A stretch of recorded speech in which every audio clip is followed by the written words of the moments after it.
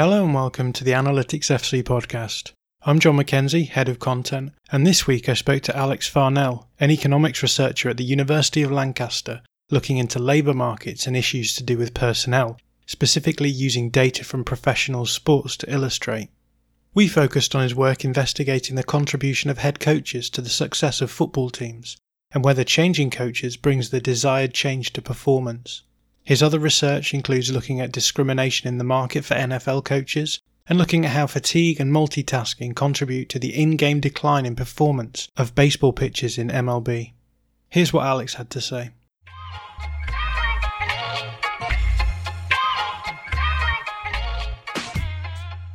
Alex, hello. Hello, John. Thanks for having me on. You're an academic working in economics. Tell us a little bit about your background and how you ended up looking at coach performance in particular. Yeah, that's right. So I'm currently studying for my PhD in economics up at Lancaster, and my research looks into various issues to do with labour markets, to do with issues around personnel. But I use sports data to look at all those kind of things. Sports is actually a great way to inform a lot of thoughts in economics because of the availability of data. So, it's probably the only industry in the world where we know the face of every player and we have rich information about their performance, about their characteristics, so their various experiences in the past, for example. And all that makes it a really attractive setting to inform economics. And one particular area of economics that we're interested in is looking at the impact of leadership, looking at the impact of bosses. So we use football data, we use football clubs, football managers to inform about the impact of bosses. Preparing for this interview, I was lucky enough to watch a few presentations you gave, read a few papers that you gave as well. And one of the most interesting aspects of your work to me is just how extensive the body of literature is that covers that notion of leadership and management from a more generally economics angle.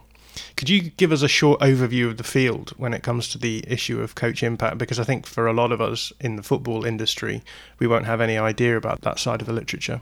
It's broadly linked to managers more generally. So as sports economists, we would tend to think about the role that a head coach plays as being similar to the role that a CEO plays for a more regular firm. They're hired by people more senior in the organization than them, so owners or directors, and they're hired to carry out the day-to-day running of the business, or for the head coach, obviously the football club. But there's actually quite a few similarities in terms of characteristics as well. So they tend to be on average about the same age as CEOs. They tend to have a pretty high media presence. And they also obviously have to satisfy a lot of stakeholders. So there's a lot of similarities between the head coach and the CEO. And that's kind of where we position ourselves into how we would sell this more generally.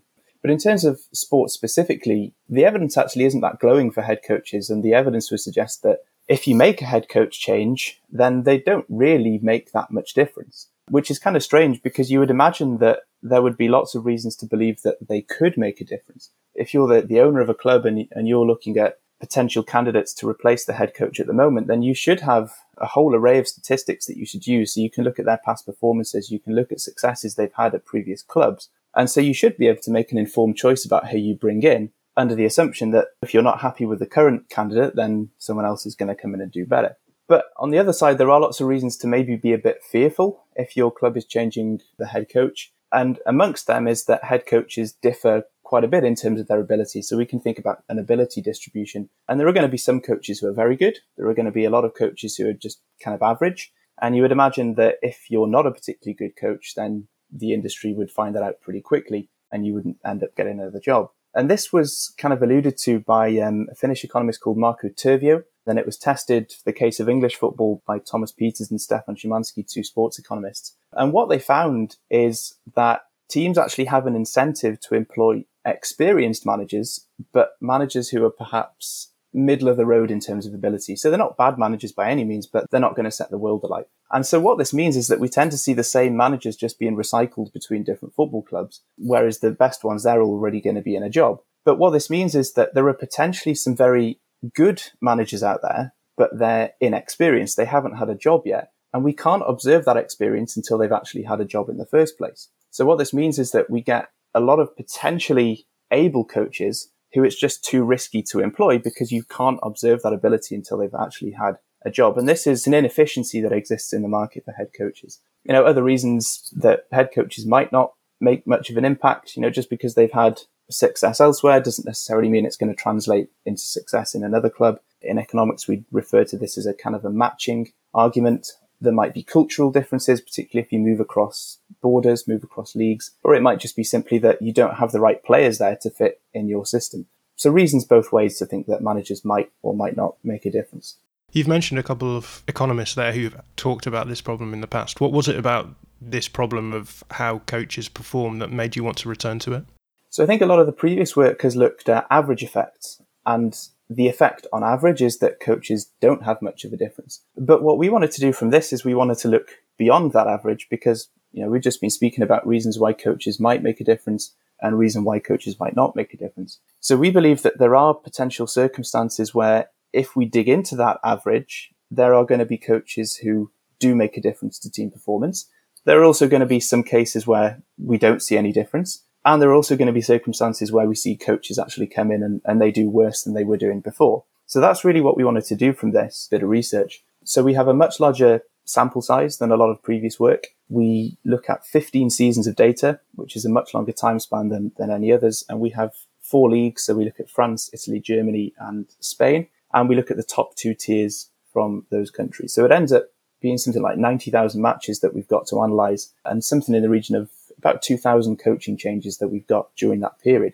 And because of that larger sample size, we're also able to distinguish between dismissals, so the head coach being forced out, and also quits, which we normally think about as being the coach is poached from a different club, so they're hired from outside. And our data is big enough to be able to be pretty confident of getting effects for both of those different types of exits. Well, let's talk about that paper. That paper is titled Special Ones, the Effect of Head Coaches on Football Team Performance. Let's start by just talking about the baseline approach that you took in your paper. What was it that you were trying to achieve with it? What was the basic methodology of it? So in terms of methodology, we had 2 separate methods that we were looking to use. One is, we call it a naive approach. It's called an OLS regression, which stands for ordinary least squares. And that's basically the most basic tool that economists or statisticians or whatever have to analyze the relationship between 2 variables or 2 or more variables. So in our case, that would be looking at points per game and whether or not teams who change managers have a higher points per game than teams who don't. Or is it the same or is it lower or whatever? And we can also control for other things that we think will impact team performance. So we can look at the number of games they play at home during that period, previous team form, opposition form, anything else that we think might impact current team performance beyond just a head coach change. But the main problem with that is that head coaching changes happen for a reason. So they're not random. And when things aren't random, that means that we can't uncover what we want to, which is a causal relationship. So all we can uncover from an OLS regression is a correlation. And as we know, just because you have a correlation, it doesn't necessarily mean that there's going to be any causality there.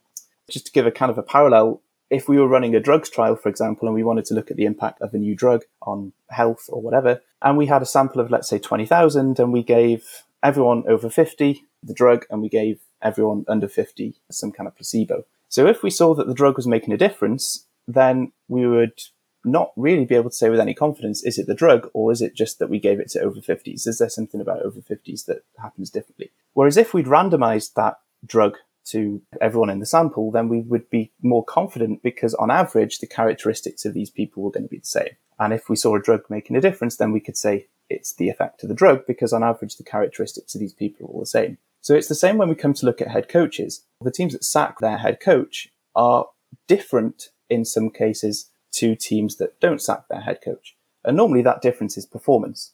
And so actually, if we look at the 10 games before a head coach leaves, then the points per game for these teams drops from something like 1.3 points per game down to about 0.6 points per game. Whereas if we were looking at teams who stick with their manager, then their points per game is relatively similar. So if we were to see an effect just by looking at these correlations, then we wouldn't necessarily be able to say with any confidence, is it the new head coach that makes a difference? Or is it just that they were performing worse before and then they just go back up to where they were performing originally? So what we have to try and do is we have to try and somehow mimic randomness in the data. We have to try and make the data look like these coaching changes happened at random. Or in other words, we had to try and make these teams who experienced head coach dismissals and these teams that didn't look the same in terms of their performance. And this is where this other technique comes in that's called entropy balancing.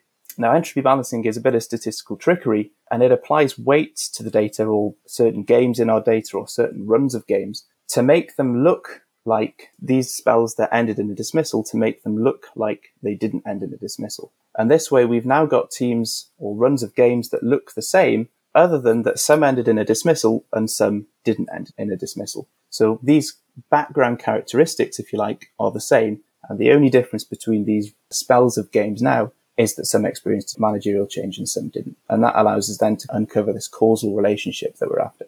So in terms of the results that the data show, does changing a coach change the fortunes of a club?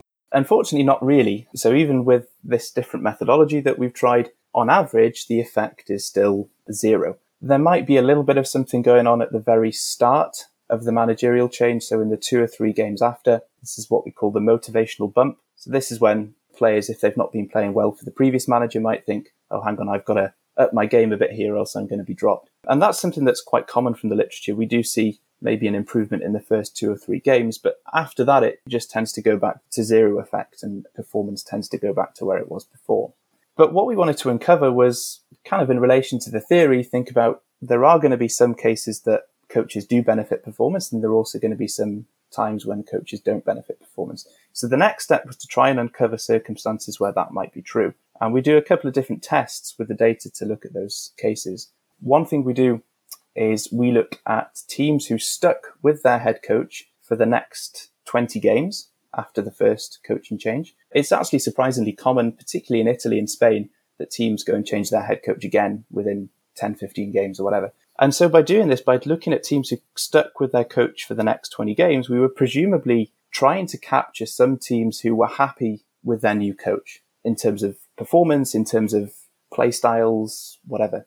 And actually, when we come to look at this, this is when we start to see some positive effects emerging. So over about a 20-game spell, we start to see a positive contribution of the new head coach of about 0.1 points per game. So it doesn't sound like much. You know, what's that? 0.1 times 20 would be the overall effect for that period. But so often we see teams missing out on Champions League places or surviving by just a point. And in that case, then you'd say, okay, that managerial change worked out pretty well. So that's one of the cases that we look at.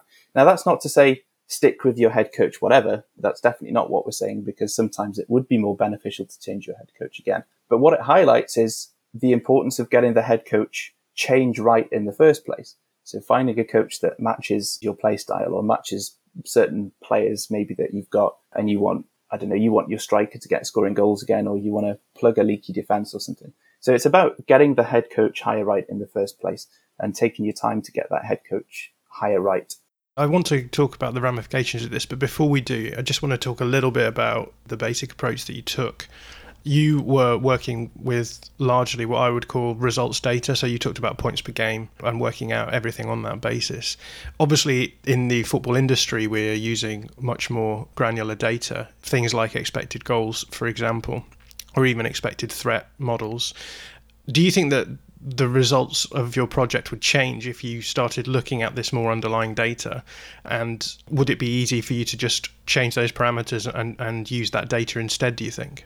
I think that's a really good point, yeah. And, you know, so often we see managers being asked, do you want results or do you want performances?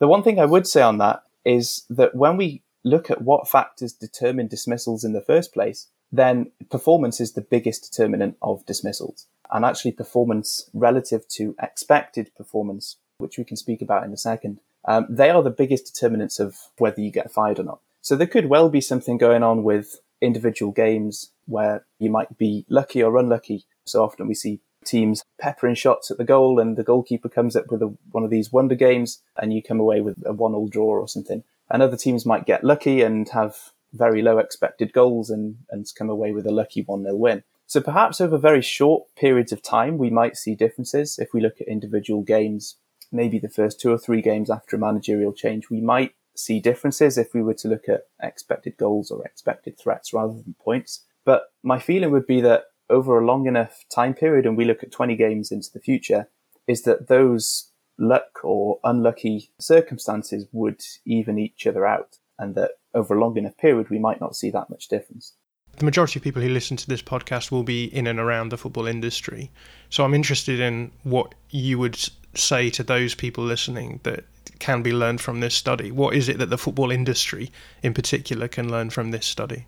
the main thing that we wanted to get out of this was the importance of finding the right coach in the first place. So I think so often, we see teams seemingly having a replacement lined up even before the other guy is gone, which just seems that, this guy's been in their mind for a long time. How much time have they really taken to consider other potential replacement coaches? So I think from an economics point of view, we would talk about this, the quality of the match, the quality of that employment relationship, and maybe taking your time, maybe finding something a little bit different to what other teams are doing. The other thing that we find is that it's actually more beneficial to replace your coach during the off season. So if possible, if you can wait until the off season, head coach contracts tend to be on a, maybe a 1 or 2 year rolling deal. And so if you can wait to the end of that contract where you don't have to pay them a severance package, then that would also seem to be more beneficial. Because actually when we look at coaching changes that happen mid-season, in many cases we actually see negative effects rather than zero effects. And if we look at coaching changes that happen during the off-season, then in the following season, the first couple of games, that's when performance starts to pick up. So if you can wait to the end of the season, then that would also seem to be beneficial. And that makes sense because that's when coaches would have time to work with their squad without the worry of competitive games. They can gel in any new players that they want, gel in any new tactical systems that they want. And so that makes sense that we would see positive changes occurring after the off-season. I guess another thing that I would be interested in is outliers. So obviously in your data set, you're not always going to see that dropping off of points per game for every manager who's dismissed. Does anything stand out in your mind? Is there a lot of evidence that clubs are sacking managers who they shouldn't really be sacking on the basis of the points per game? Yeah, definitely. There are a couple of circumstances I can think off the top of my head. Antonio Conte, when he was at one of the Italian second division teams, and also Fabio Capello at Real Madrid. These seemed like harsh dismissals because their performance was pretty good, and actually their performance was above expected performance. I've mentioned this expected performance thing. I should probably explain what I mean by this. We use bookmaker odds to form expected performance. It's something that's been done in the last couple of years in this literature. We know bookmakers are pretty good at predicting outcomes, and so we can use these bookmaker odds, convert them into probabilities, and then this gives us expected performance. And so any points that are above or below this expected performance is then a good indicator of how they've been performing. I mentioned Antonio Conte, Fabio Capello. They were all performing above expectations when they were dismissed. But the majority of coaches, when they are dismissed, are performing below expected performance. Does anything show up interesting in those replacements? Do the managers who replace them go on to be worse, or could you not say that from the data that you have? No, we can uncover coaches or specific teams that are very good at doing this. It gets a little bit noisy if we were to look at specific coaches at specific teams. But off the top of my head, teams like Werder Bremen did pretty well from all this. There were a couple of clubs that were in the second division of Italy and Germany, so I can't remember them off the top of my head. But there were a couple of teams like Fortuna Düsseldorf who didn't do too well from this. But there are definitely differences that emerge from all this. I guess I'm interested in the practical ramifications of this study for the commercial side of the football industry. Do you think your study would be able to be utilised in some sort of model that would allow clubs, for example, to know whether or not it was worth firing their manager or not? Could there be any sort of interesting practical implications from this study in that regard? Yeah, I think so. I think certainly with a little bit more elbow grease into this, then we could certainly uncover some kind of model where we could predict when is the right time to fire or who is the right person to bring in. At the moment, we would say take the time to find the right coach. Don't be afraid to take your time, find something a little bit different. And if you can, wait to the end of the season. We should also weigh up the possible costs of firing. So if there is a severance package, is that really worth paying, even if you're just going to get, a 1-point advantage over a 20-game period, for example? So it very rarely works out. What I think would be interesting and where we could start to inform industry is if we were to look a little bit more about replacement coach characteristics. What characteristics are associated with coaches being more successful at particular teams? This is quite difficult because it again links to this non-random nature of who teams are bringing in, right? They bring in particular coaches for a particular reason. And so we can't just go and look at, okay, these teams brought in someone who is an ex-player, they brought in the under-21 coach. So it's really difficult to look at that from a correlational point of view. But if we were able to uncover in more depth about what features of a new coach are successful, then this is when we'd really be able to start informing industry with this. What would you say is the next step in the field for assessing coach impact? Where is it that we go from here?